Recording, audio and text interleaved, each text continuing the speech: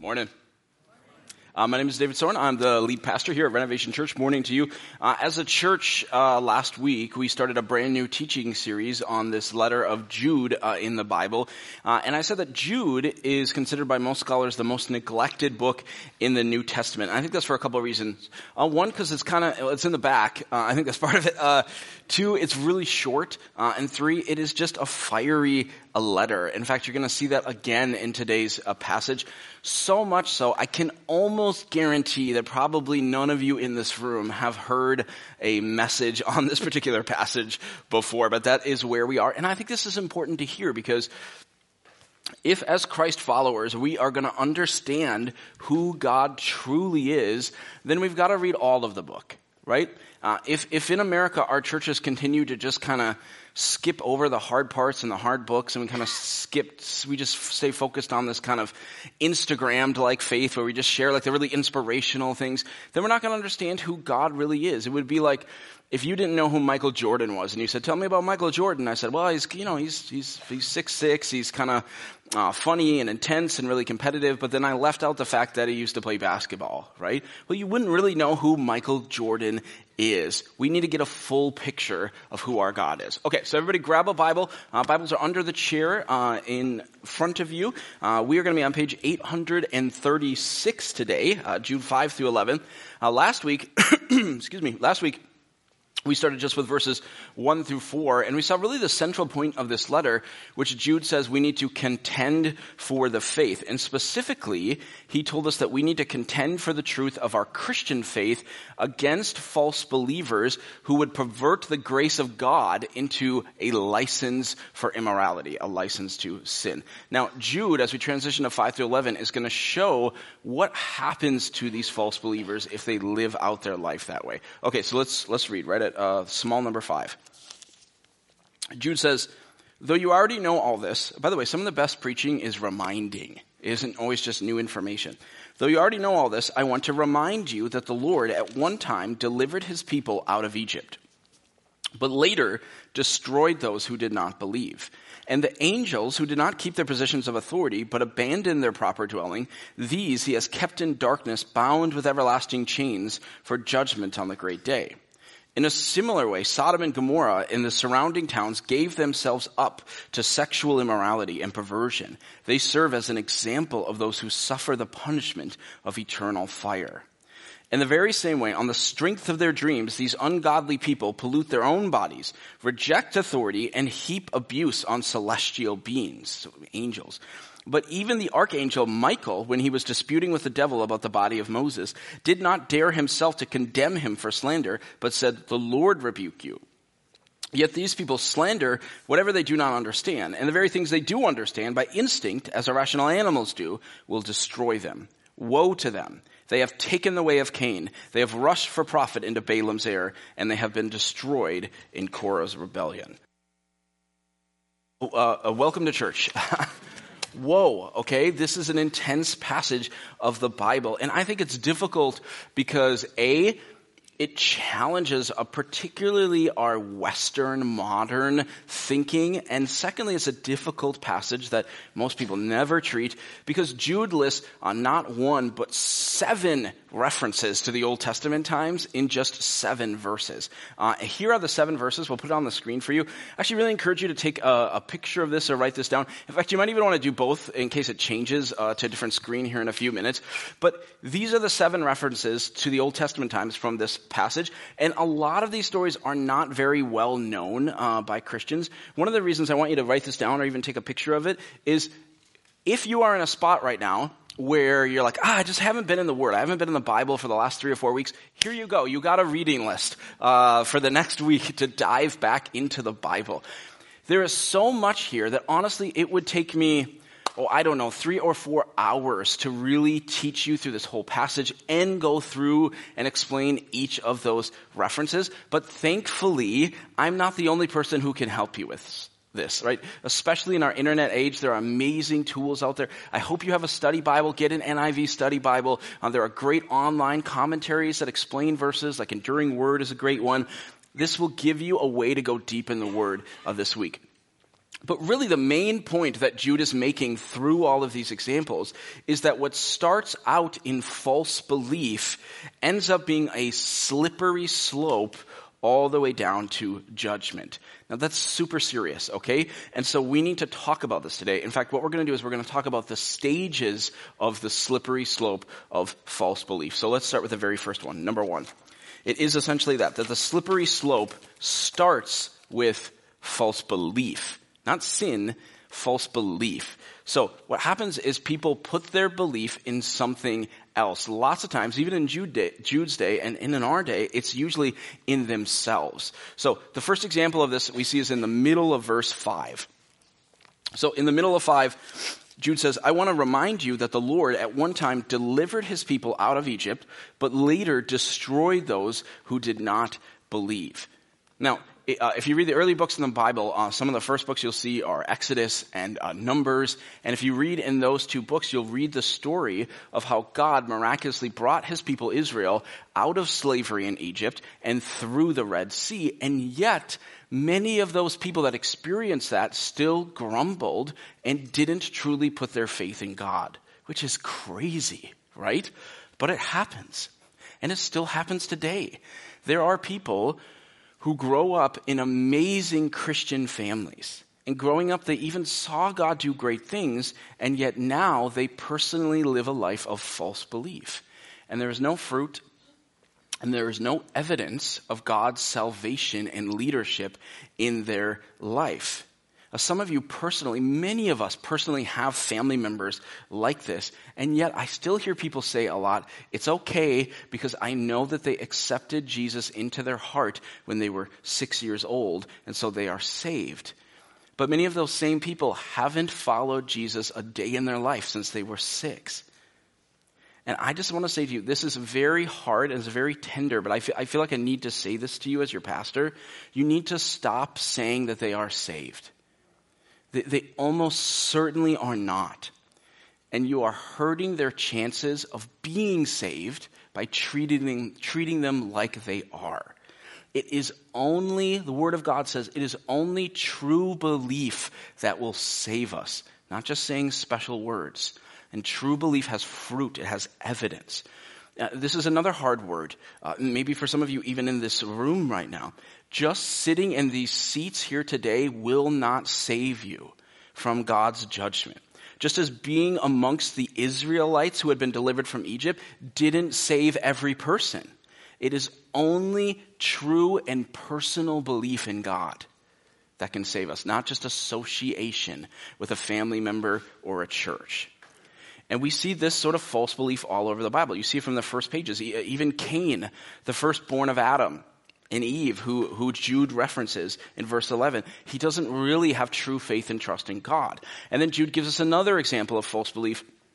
This verses 8 and 9. He says the false believers of his day were heaping even verbal abuse on angels. And then to make his point, Jude says that the archangel, that's the lead angel, Michael, didn't even slander the devil. Now this is a fascinating part because that isn't actually even in the Old Testament. So what is Jude even referring to? In fact, this is such a confusing, fascinating verse that we dedicated our entire house group video just to this verse this week. And we're going to dive deep into this interesting verse. So get to house groups this week. Okay.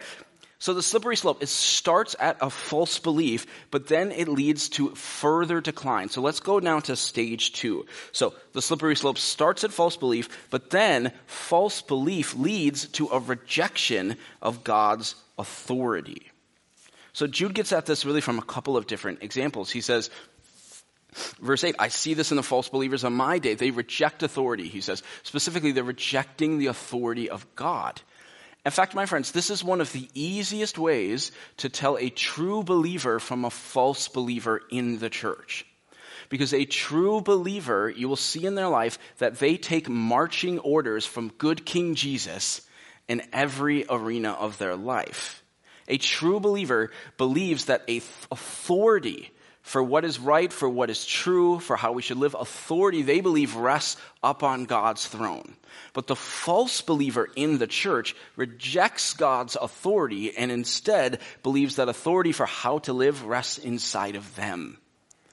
And this is the transition of morality that we're seeing in our culture really over the last 20 or 30 years. Our culture is transitioning to this idea that we all can decide how to live for ourselves. And that sounds really good, right?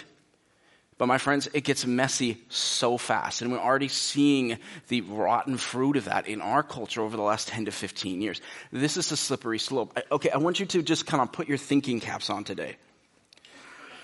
Do you think that without Christianity, do you think that our culture has sufficient moral reasoning to stop some of these situations? To stop, say, a pedophile who would say, I identify as someone who loves children. And in order for me to live out my truth, in order for me to be my authentic self, I need to act on that. In fact, if you don't let me act on that, you are risking my mental health and you are risking my life. Now, I want you to think, how will secular society, that just means non-religious, how will secular society refute that sort of thinking? Like, what possibly do they have left to stand on? Now, there are some secular people who are still trying to keep the harm principle on life support. So in ethics and in morality, the harm principle is basically everybody can do whatever they want as long as they don't harm anyone. But I would just say back to them, if I was in a debate with them, I would say, well, why can't you harm someone? And I want you to notice how hard these questions are for secular people to answer without stealing reasoning from Christianity. Because most people would probably answer me back by saying, well, you can't harm another person because, well, you need to respect their autonomy and you need to protect and honor their human rights. And I would say, well, that's very Christian of you. Because those ideas do not come from secular society. Author Rebecca McLaughlin explains the contradiction this way. She says, people now believe that things like universal human rights or racial justice or care for the poor are self-evident truths. But if there is no God that created us in his image, then human equality is a myth. And you can see that played out in tons of different societies in history around the world when people don't believe in God. Then human beings have no natural rights, just as spiders, hyenas, and chimpanzees have no natural rights. So what she's saying is, if life on Earth was just accidentally created, and you are nothing but just an evolved animal, then you have no such thing as a right to not be harmed. Can a spider say to you, you can't harm me, I have rights? No, right? See, when we don't believe in God for who he truly is, and therefore we reject his authority, and thus we reject his truth, it leads to this slippery slope, and it doesn't lead to a better world. It leads to pain. This is Korah's rebellion that Jude references in verse 11. Korah was a man who rejected the authority of Moses and thus rejected God's authority. Why? Because Korah wanted to be in charge. And then God opens up the earth and he's swallowed up in Korah's rebellion. My friends, if you were here, and I know so many of you are new, but if you were here last fall, do you remember when we were going through John chapter 5 and I taught on the crushing crown? You do not, as a Christian or as a human being, you do not want to reject God's authority and put his crown on your head because you cannot bear the weight of it. Look at the warning in verse 6 now. So, verse 6, Jude says, and the angels who did not keep their positions of authority, but abandoned their proper dwelling. So they left heaven. These he has kept in darkness, bound with everlasting chains for judgment on the great day. Now, scholars are a bit actually divided on what Jude is referring to here. Some would say that he's actually referring to that very tricky chapter in Genesis chapter 6 where it appears like the angels are coming down to marry the women of the earth. Others feel like, no, Jude is actually just referring to when Satan left heaven with a third of the angels, and some of them must have been locked up at this point. But the main point here is that the angels, much like Israel, they were living under the blessing and the goodness of God. They were living in heaven for goodness sakes, but they rebelled against God's authority. And Jude wants you to fear the consequences of rebellion. And I mean that word fear. The Bible talks a lot about fear, fearing the Lord. We don't talk about that in our culture, but it says we should fear, just logically, the repercussions of rebellion. Now, that may sound weird or even intense, but it's actually not that weird. I mean, this is how you parent your children, right? You teach them to fear the repercussions of running out into the road or of touching the stove. And we are to fear, have a healthy fear of rejecting the authority of God over our lives, because when we do that, when you go, I don't need God anymore. At first, people have this false sense of freedom. Like, I shook off God. But that false sense of freedom, it is just a mirage, because they're going to walk into more bondage and more sin and ultimately more pain. And that brings us to the third stage then of the slippery slope. So it starts with false belief. False belief leads to a rejection of God's authority, and the rejection of God's authority, then what happens, you can see this in society, it emboldens sensuality. Now, sensuality is just living to please your senses, your flesh. Most of the time, that refers to a life that is centered around pleasing sexual desires above all things. Although it doesn't have to be. Jude even references Balaam here. Balaam was a bad prophet who went out to try and curse Israel just so he could make a lot of money. But Jude's main example of the third stage down on the slippery slope is verse 7. So take a look at verse 7. In verse 7, he says, in a similar way, Sodom and Gomorrah and the surrounding towns gave themselves up to sexual immorality and perversion. They serve as an example of those who suffer the punishment of eternal fire. Okay, so Sodom and Gomorrah are essentially, he's saying, an example of a society, of a city where people have gone down the slippery slope. So it starts in false belief. Okay, they don't believe in the one true God. They have clearly rejected the authority of God. And now here at stage 3 on the slippery slope, they have given in fully to every sensual desire they have. Nothing is stopping them.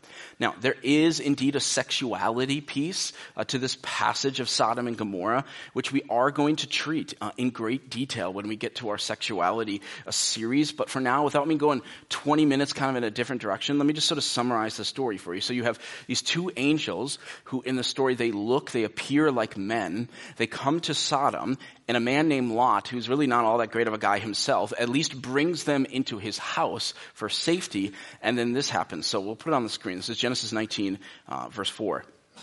It says, before they had gone to bed, all the men from every part of the city of Sodom, both young and old, surrounded the house. They called to Lot, where are the men who came to you tonight? Bring them out to us so that we can have sex with them.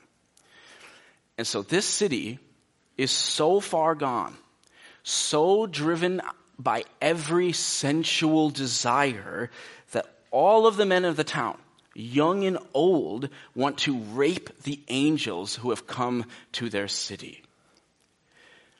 And somehow the angels find a way to get out of the city and get Lot and his family out of the city before God rains down burning sulfur of judgment on the city. Oh, my friends, this is so serious.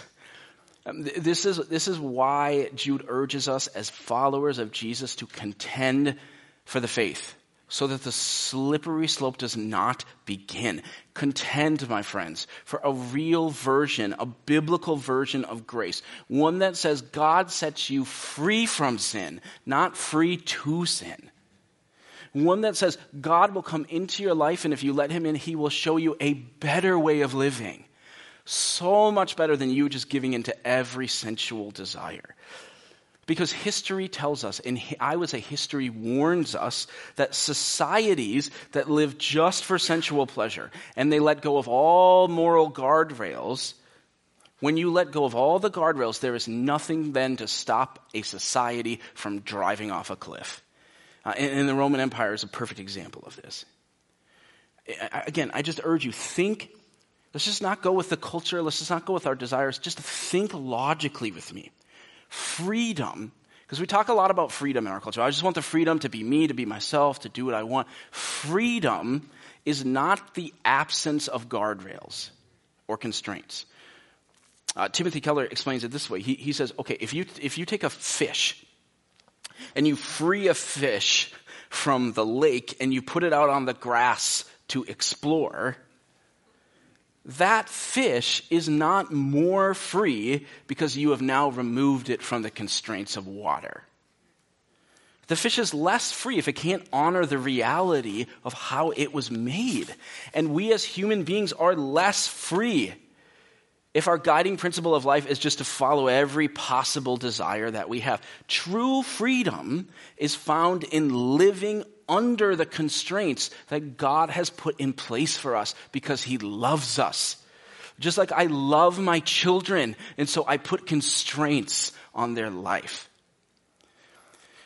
This is what I just long for people to understand. When a person denies God and they throw off his authority, it does not lead to better living. It does not lead to freer living. It does not lead to higher living. It actually leads to lower living. This is what Jude is trying to explain about the slippery slope in verse 10.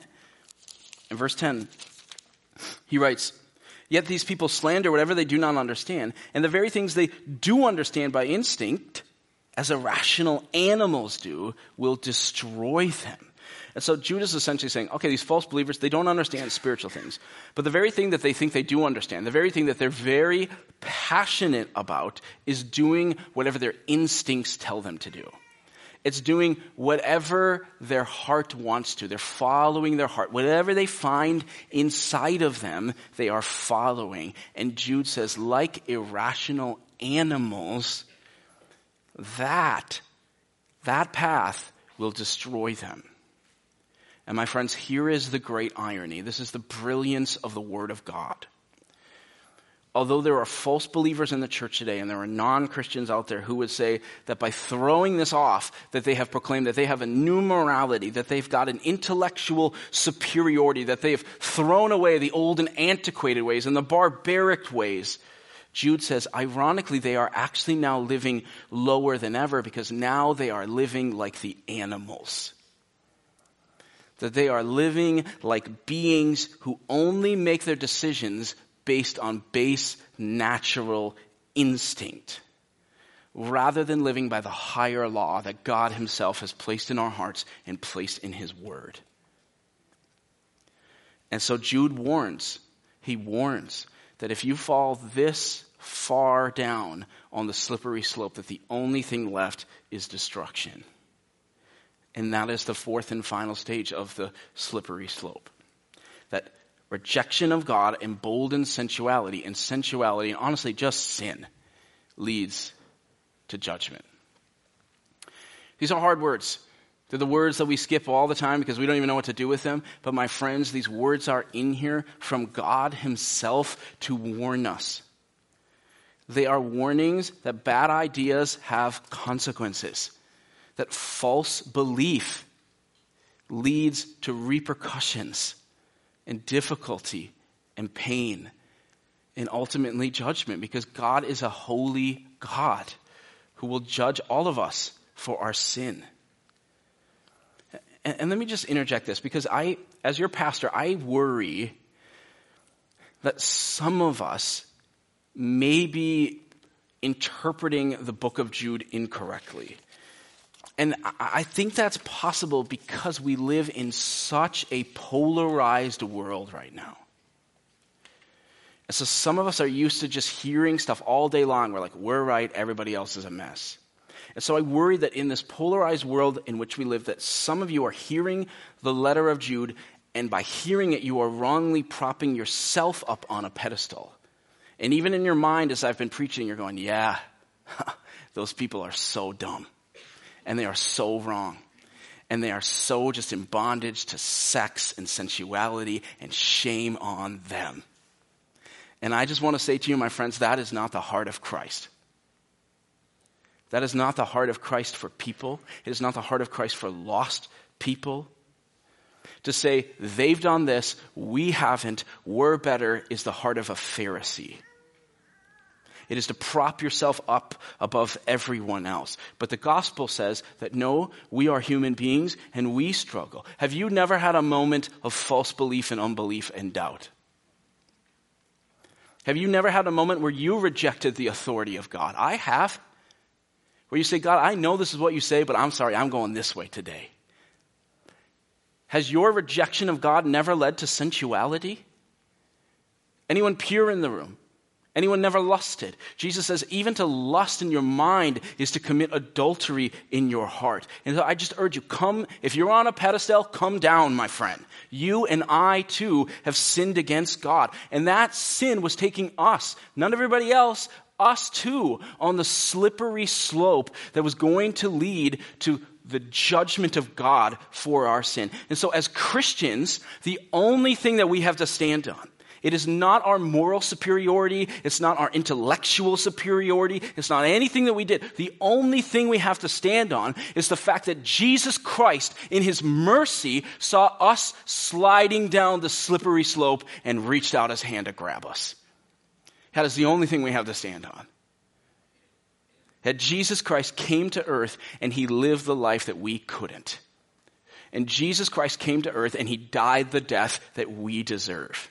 And the Bible says it is through our faith in him, not through our better ideas, not through our moral superiority. It is through our faith in him, in grabbing his hand, that we are saved.